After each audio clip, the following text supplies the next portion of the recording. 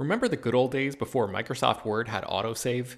You'd type up some important document and then your computer would freeze and you'd lose hours of work just because you forgot to hit save? Well, that's what it's like going online without ExpressVPN.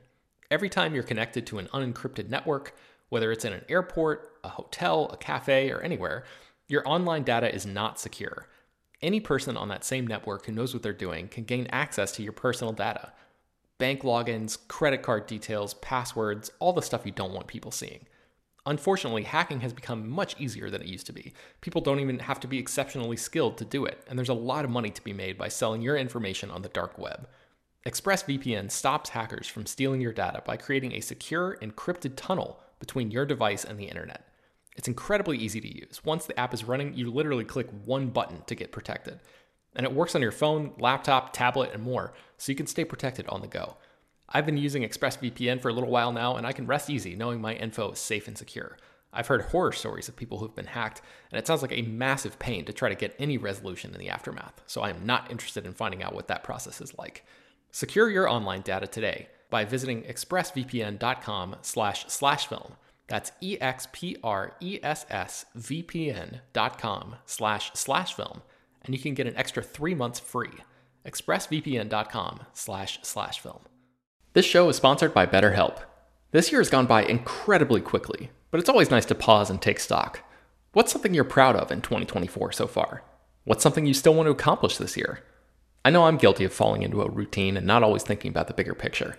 But as the great Ferris Bueller once said, life moves pretty fast. If you don't stop and look around once in a while, you can miss it. So it's crucial to take a moment to celebrate your wins and make adjustments for the rest of the year. Therapy can help you contextualize your progress and set achievable goals for the next 6 months. As you surely know by now, it's not only for people who have experienced major trauma. Therapy is helpful in all kinds of ways, including learning positive coping skills and how to set boundaries. If you've been considering trying therapy, check out BetterHelp. It's fully online and was specifically designed to be flexible and customizable to your schedule. To get started, just fill out a brief questionnaire that matches you up with a licensed therapist, and you can switch therapists at any time for no additional charge. Take a moment. Visit betterhelp.com/filmdaily today to get 10% off your first month. That's BetterHelp, HELP.com/filmdaily. Hello, everyone, and welcome to Slash Film Daily. I am David Chen, and I know what you are thinking right now as you're listening to this. Where are my typical sonorous tones of Peter Soretta that usually enter my ears at the beginning of an episode of Slash Film Daily? I know I would be pretty upset, discombobulated, disoriented, arguably even angry as well. So I understand. Well, what am I doing here today? What am I, David Chen, doing here today? The reason I'm here in place of Peter Soretta and the normal crew is because I am launching a new season of a podcast that I host. And Peter Soretta said, you know what, Dave Chen, I'm willing to turn over the Slash Film Daily feed to you for one episode to promote this crazy podcast you're doing, as long as you make it a good episode. So that's what I'm going to try to do today here with a special guest on the Slash Film Daily today. So joining me today on Slash Film Daily is the person who I host this podcast that I'm promoting, the Tobolowsky Files. This person has appeared in over 200 TV shows and films. He has played characters such as Sammy Jenkins in Memento, Ned Ryerson in Groundhog Day, Jack Barker in Silicon Valley, and Leslie Berkowitz in One Day at a Time, currently airing right now on CBS. Stephen Tobolowsky. Stephen, how are you doing today? I'm doing very good. David, you know, that was a rather moving introduction. I don't know if you know this, but I think I met Peter before I met you. Oh, I didn't know that. I think it was Peter who picked me up in the car and drove me to that comic book store on Sunset Boulevard where I met you, David Chen, for the first time. And I did some stories in that comic book store. And this was, I got to say, it was a different Peter at that time. Now, Peter always wears a vest because the guy has turned into a magician. This is a terrible turn for the worse because now whenever you see Peter, you know, you'd be talking to him and then say, oh, wait a minute, is that a dill pickle behind your ear? Like, whoa. But he's always pulled that pickle out from his vest. I don't remember him wearing a vest when I first met you, but now he's always wearing a vest because that's where he keeps the fingernail clippers and the extra cards and the pickles. All right. First of all, amazing impression of Peter Sciretta. So probably one of your best performances yet. And yes, that's what Peter Sciretta did in the before times. He was a very talented magician amongst many other interests. And that's kind of what he suggested we talk about today on this episode of Slash Film Daily. Is we're not going to talk about any film news. So I know there's going to be a lot of people who are pretty angry about that. They want their daily dose of film news.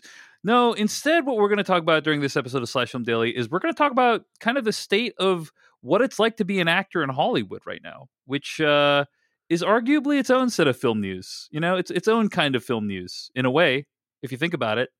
And in a different way, in a different, more realistic way, it doesn't really have to do with film news at all. But hopefully you'll still enjoy the conversation. So, Stephen Tobolowsky, you're a working actor. Yes. You have appeared in films and TV shows before. Many.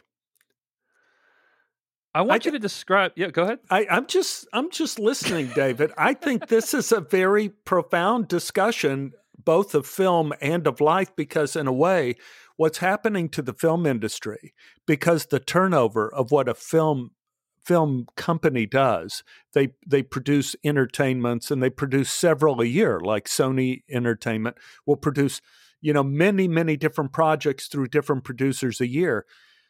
We are the canary in the coal mine in what this world is. And our future in terms of entertainment and what's happening in entertainment is completely uncertain. I think I mentioned to you that I had worked just recently on the Goldbergs. Did we talk about that? We talked about that? Yeah. And it was like being in a James Bond movie. It was like being in Dr. No or something. You show up on the set. Your clothes are brought to you in hermetically sealed bags. The people who are putting on hair and makeup people, they're in spacesuits and with masks and goggles, gloves. They don't want to contaminate anything. And then when we were all dressed, we were put in plexiglass boxes. The actors, we went to an area off stage, plexiglass boxes with the tops open to where we could breathe and run lines, but that was about it. And for all the anomalies of what, the actor always has to be used to dealing with odd situations. That's what we always, opening night is one of the oddest situations a person can live through. They say that an actor's heartbeat, opening night of a new play, is very similar to that of jet test pilot's heartbeat when he's trying out a jet that's never flown. Now, I don't believe that statistic. I don't know anyone would ever use actors in a statistic with jet fighters, but you get the idea. What we are trying to do in show business is seeing if a working model is possible.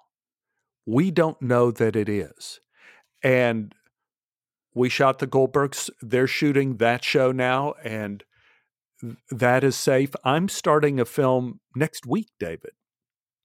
I'm starting a film next week. I get another COVID test next week. So this is the third COVID test I've had in the last 6 weeks.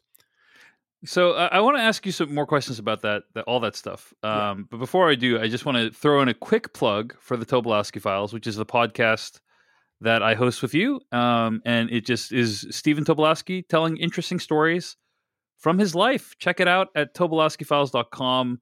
We also launched a YouTube channel to go along with the podcast. Check out live in-person stories that we filmed pre-COVID at youtube.com/tobofiles. So if you enjoy this episode of Slash Film Daily and want to hear more, go to tobolowskyfiles.com or youtube.com/tobofiles. Stephen, you've been talking about what it was like to film the Goldbergs and how it was like this big to-do. One of the most tricky parts, I think, about the fact that COVID's happening right now in Hollywood is it's fundamentally a business in which the main actors cannot have, like the stars, right? The most high-profile talent cannot be wearing masks. But I assume everyone else was, right? So, like, the actors weren't, everyone else was. Like, what was the atmosphere like when you're filming? It was unlike anything I'd ever experienced on a set. Very unusual. And I did a movie for China, and in which everybody spoke Chinese, and I had a translator and the Chinese actors had translators so we could understand one another. This is stranger than that. First of all, like on the Goldbergs, what are you going to do? You cut down the crew. The crew was cut way back. You only had 3 cameramen, one of them being the cinematographer. So that was on a typically on Goldbergs, like describe the scene in a typical Goldbergs episode. Like how many people are there compared to how many you saw recently? Yeah, I would say crew-wise, if typically we have 40 on a crew, and that includes gaffers and grips, people who move lights and sets, hair and makeup people, prop people, sound people, camera people, and producers and directors, let's say 40, we had maybe 20. About so half. You're down by half. And I mean, we should say that like I've been on a number of sets before. They are not exactly known for efficiency. I think you can probably speak to this a little bit, right? Like many sets, a lot of people spend quite a bit of time waiting around for something to happen, right? There are many, many, many reasons for that too. So it's hard to chalk all that up to inefficiency, but it happens for a lot of now. It doesn't happen on the Goldbergs. The Goldbergs is what we call a well-oiled machine, like Law and Order, well-oiled machine. You go on those sets and you feel the difference. You need a seatbelt because these people are so proficient at the story that they're telling, the style of story they're telling, and the directors that they use. Everybody speaks in shorthand. It's thrilling to do a Goldbergs, and it's thrilling to be in any of the Law and Order shows just to be near that efficiency. But it's also a testament as to how rare that efficiency is. So you're saying that the Goldbergs with like 40 people on set was already above average in terms of efficiency, and that even that level of efficiency was scaled down due to COVID protocols, right? Oh, yeah, completely. I guess one of the most unusual things is ordinarily what you would do is we would all meet on the set, we would rehearse, then we would begin to shoot. This time we all arrived on set with masks. The director, Lou Schneider, who has directed many Goldbergs, said, well, do you want to rehearse or do you want to shoot it? And I said, shoot it. And Wendy, who plays Mrs. Goldberg, Wendy McClendon Covey, said, yeah, let's shoot it. And the reason why you say that is not only so you can get the hell out of there as fast as possible and not get sick, is that we don't use film anymore. And the whole reason in the past you would use film is that a canister on a camera for a television or film at most would, unless you had some special rig, we're talking film news now, would only last 11 minutes. You had 11 minutes to shoot whatever you wanted to shoot. But now you have a chip. And on the Goldbergs, I mean, the first chips were about 30 minutes. Then they went to an hour. And now I think we have even longer chips. So you could keep that camera running indefinitely. So why rehearse? Just shoot, because you're bound to get something even on the first terrible take that possibly could be used, and you're going to edit it anyway. So we began to shoot just the rehearsal. Then we all left. We got retouched up, came in with plexiglass masks we held in front of our face until we were ready to shoot again. The camera people were ready. Then we pulled the plexiglass screens down from in front of our face, and we do our next take. And so I've done like wedding photography in the past. Like I've been a wedding photographer, and I've shot engagements before, and often you're shooting in like cold environments, right? Like it's cold outside, and so what I'll do is I'll have everyone keep their coat on until like I've posed them correctly, and then I'll say, okay, take your coats off, and just like throw their coats off, and then I'll shoot some shots, and then they put the coats back on because it's very cold. And it sounds like the COVID protocol is a little bit like that, except way more terrifying. Like you have the masks on, and it's like, okay, take the masks off and shoot, and then okay, put the masks back on. Is that roughly what it was like? That's roughly what it's like. And a lot of times people say, well, what is the key to being an actor? And they always want to talk about emotions and your feelings and all of these things that are all fine to talk about. But the real key of being a professional actor is to be able to start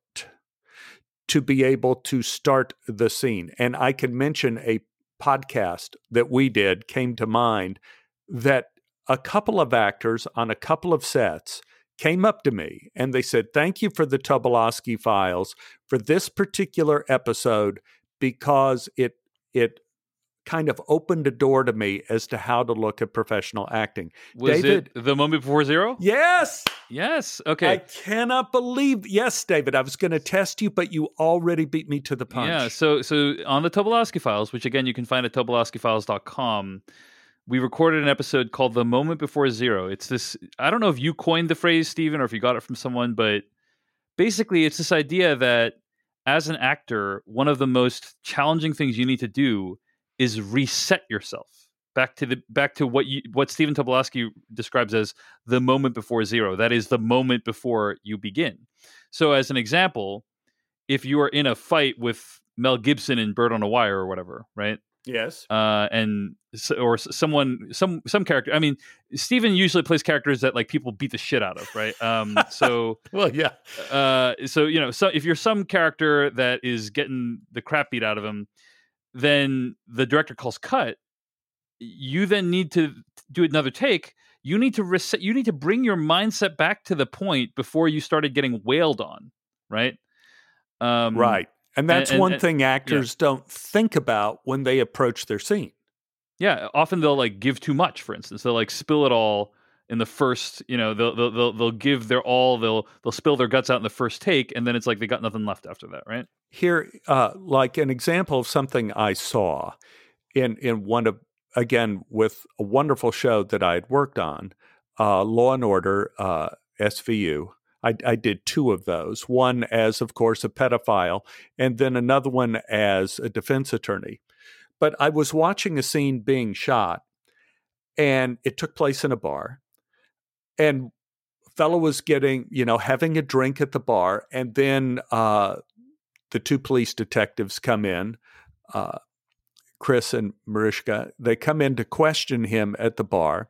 You're on a first name basis with those SVU folks, yeah. I am very much on a first name basis with those people, and they are some of God's great creations. I got to say, just in terms of splendid human folk, yep. They are amazing people. But I saw that the guest star that was being questioned, he was having his drink at the bar, and he's interrupted from having his drink, and then he's questioned by Stabler and what's Mariska's name in that? Her legal name, Sadler. Anyway, they're being questioned at the bar, and he gets rattled and all of this kind. As Olivia Benson, yeah. And so he's the guest star is getting rattled by the interrogation, and then they go for a take two. But I see he doesn't go back to where he was. He went back to drinking his drink, but he didn't go back to the moment before zero. And the next take, he almost was telegraphing the fact that trouble was about to come in that front door. And the problem didn't get better. It kind of got worse with each take. And I was thinking, that's when I was thinking of the moment before zero. And that is, why did he go to the bar in the first place? And why did he get a drink? You would think, oh, well, I'm at a bar, I'm getting a drink. No, there's a reason you go to a bar and get a drink. And as an actor, that is your moment before zero. Like, was he going in there to celebrate something that just happened at work? Was he going there to get away from his nagging wife and needed a drink? Did he want to just watch the game with some of his friends? There was a reason he went to that bar, and that's the moment before zero, and that's the moment that as an actor, if you make that up, it's never in the script. If you can imagine what that is, you can always get to the moment where you need to be for when that scene begins again. So going back to your recent experience on the Goldbergs, right? When you had to put on the mask then rip it off for the take. Did you have any was there anything more difficult about getting to the moment before zero with this COVID stuff than in other situations? Yeah, and I thought you were going to guess it then. I did the same thing that I would have done had I been the guy at the bar. I had a prop. I had a prop that I looked at and I imbued with a backstory, and that was a piece of work on my desk that was interrupted by Mrs. Goldberg and Adam Goldberg when they come into my office. And I looked at that piece of paper, and I always came back to whatever the subject was, the PTA meeting, some school subject that I was interrupted in coming to. So I used the prop to get me back to the moment before zero, COVID or no COVID. It's the same, the obstacle that keeps you from working, be it physical, be it psychological, like the terror, is this going to be the last job I ever have? Or is it just a regular acting day and it's artistic? Like, where am I starting in this scene? You can always find some sort of prop. And I think Stanislavski talks about this, the great acting teacher and director from the end of the 19th, beginning of the 20th century, always said that there is a life in inanimate objects. And I know there is, David, because I have a coffee cup on my shelf. And one of the joys of this COVID period is when I wake up at 6 in the morning and I get that first cup of coffee, and I pull down the coffee cup given to me by David Chen. And I looked at that coffee cup, and just holding it in my hand, it made me smile. So much more than just the coffee cup I got for being on One Day at a Time and the coffee cup I got from visiting Vashon Island. Each of those cups meant something to me, but the coffee cup that you gave me when I spoke in Seattle once really started my day off, made me smile. So there is a life to inanimate objects. And we all know this. We all know this is true. We all have a favorite pair of underwear and a favorite pair of socks. And we all have shoes we hate, doorknobs that we just cannot stand. Inanimate objects play a big part in our life. And actors need to bring that to their work, to the set, because usually we don't. We leave it behind. So I think what you're saying is you were able to use some of your already existing adaptations to get through the challenging situation that you're dealing with right now. I would say old-fashioned theater training. Mm-hmm. It was using theater. I had good theater teachers, and I was able to use what they said to get me through all that.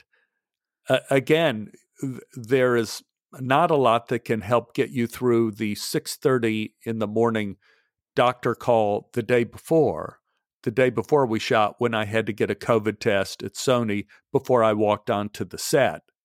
So you have that whole nightmare that's new, that is new to the business. Every performer has to get a COVID test negative before they show up on a set, and you have to get a COVID test every 48 hours. That you work. And it's the one where they put the long stick into your throat through your nose? Like, is it that one? Yes, it goes through your nose. And David, you may be too young to remember this, but back in the 70s, a lot of times we go to these parties and people pull out a little of that marijuana stuff, and I've never heard of that. Never heard of it. It was a kind of herbal medication that, when lit with match, enabled you to really think that there was no music better than the music that was coming out of that turntable in the 1970s. Like, I'll try to imagine what you're talking about. Fleetwood Mac. Yeah, Fleetwood. It was. I'll try to imagine it. Yeah. Yeah. Anyway, what were we talking about? Oh, right. So we that's another thing. That's another thing grass would do. But What the hell were we talking about? You were about to make an analogy about how like the test that they stick up your nose. Yes. Yeah. So the flirtation you would use at that time. In fact, I used that on my present wife, Ann Hearn, and I said, you roll a really good reefer, and she did. And she never smoked grass, but it was one of her. Where the heck is this going, Stephen? I don't even. You're it's not even going making nowadays. The connection. Okay. Nowadays, if you were to meet a woman, you would go, you give a really good COVID test. I found myself saying this at Sony at 6:30 in the morning. I had this beautiful blonde woman there, and she said, "Now this is going to feel funny, but it's not going to hurt." And I said, "No, I've had this test. I had the test last week for another show, so we'll just stay still." And she stuck that little swab up my nose into the lower stem of my brain, and she pulled it out, and I went like, you give a really good COVID test. And it came out with this sleazy, sleazy intonation. I was ashamed of myself, but it was 6:30 in the morning. You made everyone listening to this feel dirty just now. Yeah, I know. But she, and I had to laugh and she had to laugh. And I said, I'm really sorry about that. I'm sorry the way that came out, but that I'm a child of the 70s and I'm just used to those odd skills. So anyway, I am going to get another one of those and every 48 hours, David. Got to get the brain, the brain swab every 48 hours you go onto a set. So we're still learning about when people show us positive, and like there is a phenomenon of false negatives and false positives and such like that. Like, are you scared? Like what you're describing sounds pretty rigorous as a protocol, but it's not perfect, right? Right.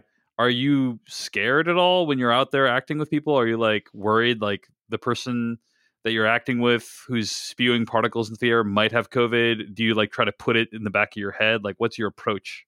I try to stay away from everyone possible. I don't eat on the set. I don't have any snacks. I bring stuff with me in my bag when I come to the set. I do get concerned. I know my circle is pretty small, but right now I'm a new grandfather. I have a little baby that comes over a couple times a week, and my son comes over. And I think his circle is small too. So our circles are relatively small, but they're not completely closed. And when you walk onto a set, even though everyone's wearing masks and everyone's social distances, you don't know what's going to happen. Like in this movie that's coming up that I'm shooting in a few days, Cherry O'Terry is my wife in this film, and we're supposed to make out during the movie. And so I called Cherry. We talked today on the phone, and I said, "What is your level of comfort?" I said, because I'm not sure what your personal life is or how careful you are. My wife and I were extremely careful. We don't go anywhere, do anything. Truthfully, like, what is your circle? Mm-hmm. And Cherry said, like, well, my circle is that my husband and I, we stay home, and they pretty much do what I do, which is just go to the store very early in the morning. They don't go to restaurants. They don't go to bars. And I said, okay. And let me ask you this, actually, before we that's very fascinating. I want to hear more about that. But would you have these kinds of conversations with people before? Like, you've performed love scenes with people before. Yeah. Would you have these kinds of conversations? Like, I'm curious, like, how does this kind of conversation compare to the conversation you'd have before COVID, Well, with Pam Adlon in Californication, there was never any... who, by the way, like, Stephen had, like, graphic sexual sex scenes with, right? Graphic. I just said sexual sex scenes. Yes, graphic sex scenes with in Californication. If I don't know how graphic I can be on this podcast.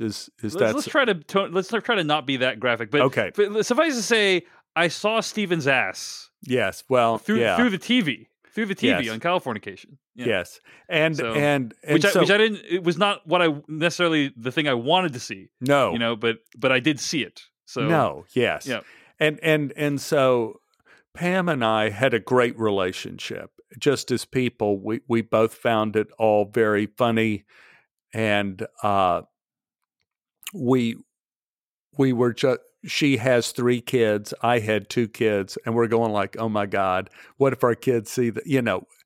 While we're doing the scene, we're doing that. But it all depends on the comfort level of the other performer. I've worked with some people that are, don't want to be touched and don't really want to be kissed in a scene where you have to kiss them, and they. It kind of hurts your feeling. I feel like I'm in junior high again, and they don't want to kiss me. But I go, but that's what it says in the script. yeah. But so I think you're saying it depends on the person. yes, And it's actually kind of comparable. Like you probably would have that interaction to say like, hey, either before or during, you'd say like, hey, like what you would sense what their comfort level was. that would And be yes. yeah, So before COVID, I see what you're getting at. Before Yes. COVID, this conversation would be the same. The only difference is the stakes. Now, you could get a sickness that can kill you if you decide to kiss someone that you don't know in a scene. yeah. And The nature of the conversation is different too, because you're probably talking about like, how many people do you see on a weekly basis? yes. Like, you're asking them questions that you wouldn't otherwise ask someone. Right. With Yeah. Pam Adlon, I was saying, like, does this embarrass you? It doesn't embarrass Yeah. me. Are you okay? You're not like, do you eat in restaurants, or Right. anything like that, right? So It's like, do you go to bars? Do you go to restaurants? Do your husband and you go out to see other people at night? Do you wear masks wherever you ask all of these personal questions. And there's a lot on the line because you can get sick and you can die when you're my age. And also being a grandfather, I don't want to bring any sickness into my home that would keep me from being able to see my granddaughter, see my son, or get my dear wife sick. So the stakes are enormous. Mm. But it sounds like you had a nice chat. We had a good chat, and it was a good professional chat. And that once she was seeing the angle I was talking about, that I just wanted to know where we were at on the safety scale. Do you live the same way I live right now? Right. Which is in a dungeon. Yes. So that's something that I have found. It's a very widespread phenomenon, actually, is people will hang out with their friends and they assume that their friends take the same measures as them, right? Because they're like, I've known so-and-so for 6 years. We spend all this time together. Surely they would think like me in terms of the safety protocols, and often find that that's not the case. 100%. People are making all kinds of different calculations for legitimate reasons sometimes. And it's the same thing as I guess cheating on a test when you were in grade school. If you have some of the numbers or some of the answers in your pocket and you pull it out and you look down at your lap when your teacher's not looking, and you could say, well, it was only a couple of the answers that I got from cheating on, it was only a couple. Mm-hmm. But again, the stakes are so high. In this case, it really challenges you to view that person's character the same way. It's not just a joke, and it's not just an invasion of privacy like it is. You're talking potentially life and death when you're dealing with older actors like me. I'm at the cutoff line of what they call kindling for this fire they call COVID. So I try to be very careful, and you hope everybody else is too. Yeah. So you're obviously shooting this movie. You're obviously doing the Goldbergs, and I get, this is kind of getting a little more personal. So if you don't talk about this, that's fine. We can maybe cut it out, although probably not. But I guess I'm curious. Like, did it ever occur to you to not take these jobs, or to not do them and Yes. maybe like try to pivot to like, I'm sure someone like yourself could make a decent living like doing voiceover work, doing cameos, you know what I mean? as I've Yes. pitched to you before. So why are you taking any risk at all? Like what's your calculation there? Yeah, it's like the old Jewish saying, if not now, when? And that saying means a lot. It's very profound. If not now, when doesn't say do it now. It's saying like, well, if you choose not to, then what is your construction as to when you will do it? And part of that calculation for me was recently what happened with SAG, the Screen Actors Guild, and that basically their insurance program went broke. And we had these meetings online on Zoom with SAG executives saying, if you're over 65, which I am, you are being basically dropped from SAG insurance. And we will have counselors and this is going to be such a good experience. And the counselors are going to walk you down that pathway to show you new people who will give you insurance other than SAG because they ran out of money. And I paid. This is like, did you ever see Up in the Air with George Clooney, that movie? God, I did. Yes, I did. And he has basically George Clooney's job in that movie is firing people. Yeah. And he has this line that he says, anybody who has ever built an empire or changed the world sat where you are now. And it's because they sat there that they were able to do it. It's kind of what it sounds like you're talking about, Stephen, there with. Yes, it's a little bit like that. And of course, the thought being, I paid into this SAG pension for 41 years. For 41 years, I've made my payments so I would have health care. And then as soon as I get to a certain age, now they say, all that stuff we told you when we were taking your money, we ran out of money. It's a combination of the fact that COVID really ate into our finances here, and the fact that we spent so much money on a new building, and we raised our own salaries. So many different things entered into their construction.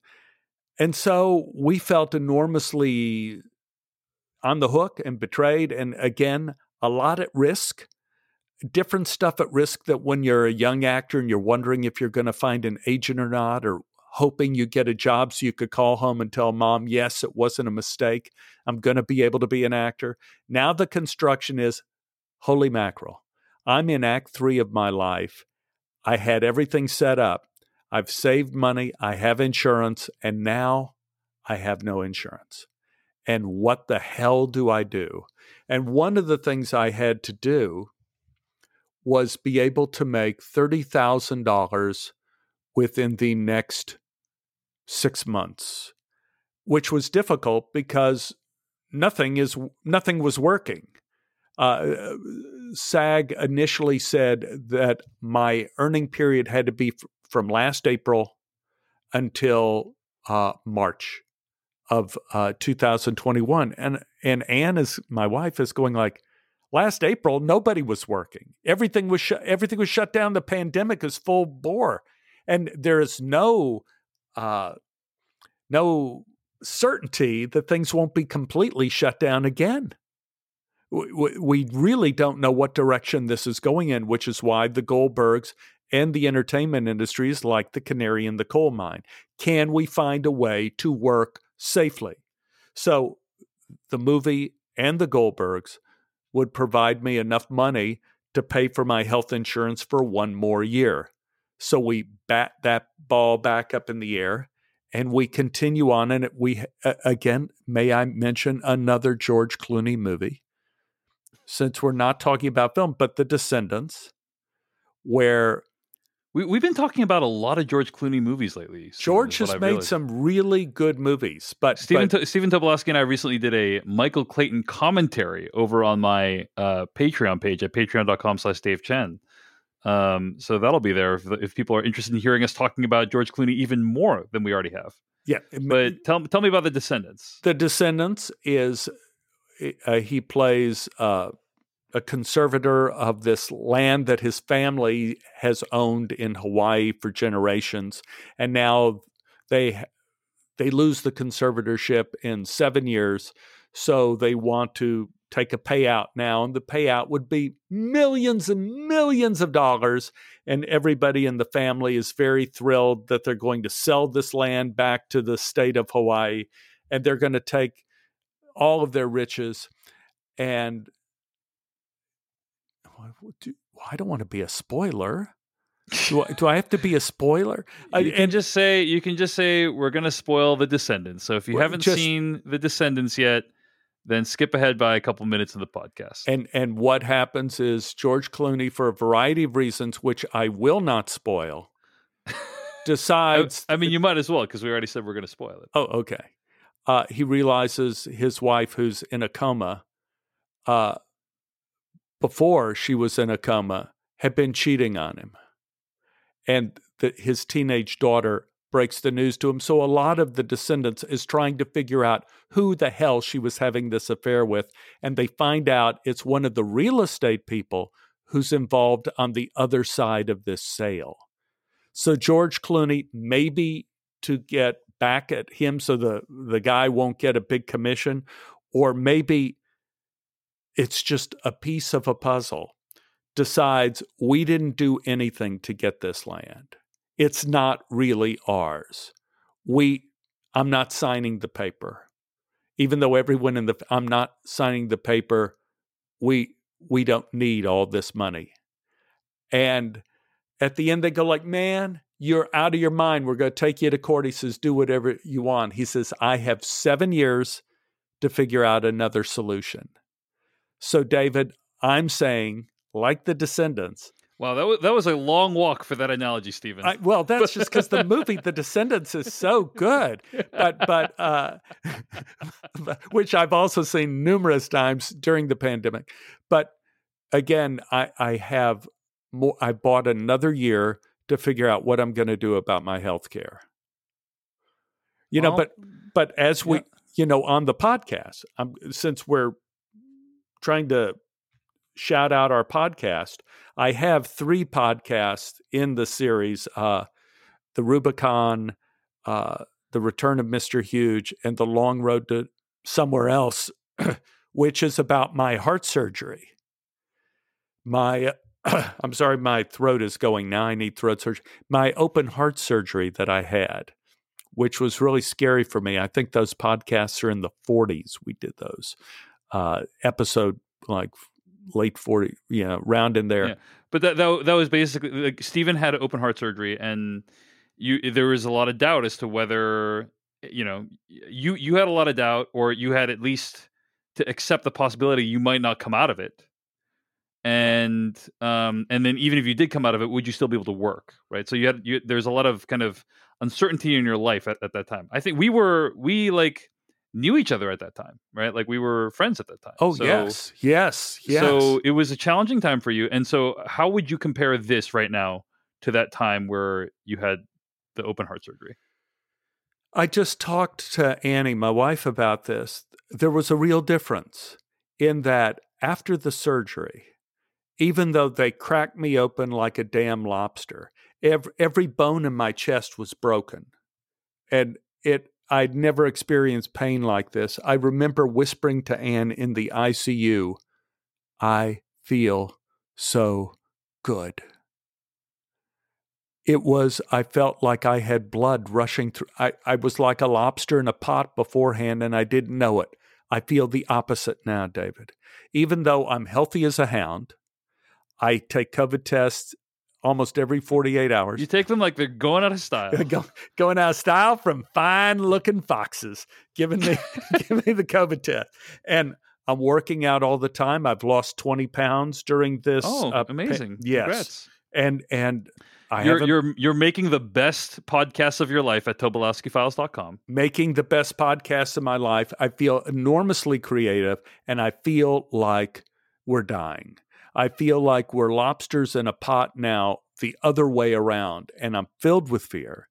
And that is why I'm talk about long way around.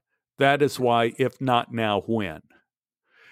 I couldn't come up with if not now. And I'm thinking at some point, we either go back to work or try to go back to work and act and see what the dangers are, or we live with the monsters under the bed. We have to say the monsters under the bed are real, and we have to live with that. And I'm not ready to do that yet.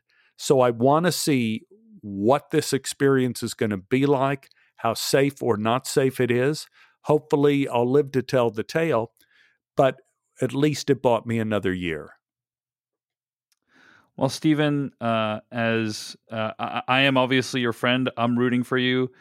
People who are listening to this, I gotta assume at least some of them are fans of some of your work. They're rooting for you as well.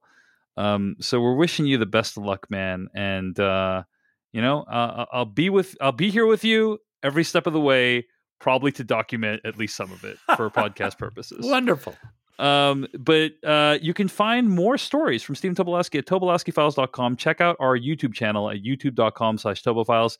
If you enjoy hearing my voice, check out my podcast Culturally Relevant at culturallyrelevantshow.com. I also do another small podcast. It's called the Slash Filmcast. Check that out at slashfilmcast.com. This podcast, Slash Film Daily, is published every weekday, bringing you the most exciting news from the world of movies and television, as well as deeper dives into the great features from slashfilm.com.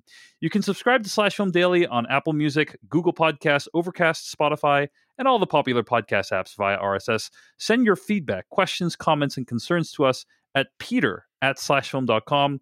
And please leave your name and general geographic location in case we mention the email on the air. And also, by the way, if you could rate and review this podcast on iTunes, that would help, as well as telling your friends and spreading the word. Stephen Tobolowsky, thanks so much for joining me today on Slash Film Daily. And to everyone who listens to Slash Film Daily, thanks for letting us be a part of your day today. I know it's not a usual episode, but I hope you enjoyed this conversation nonetheless. Thank you.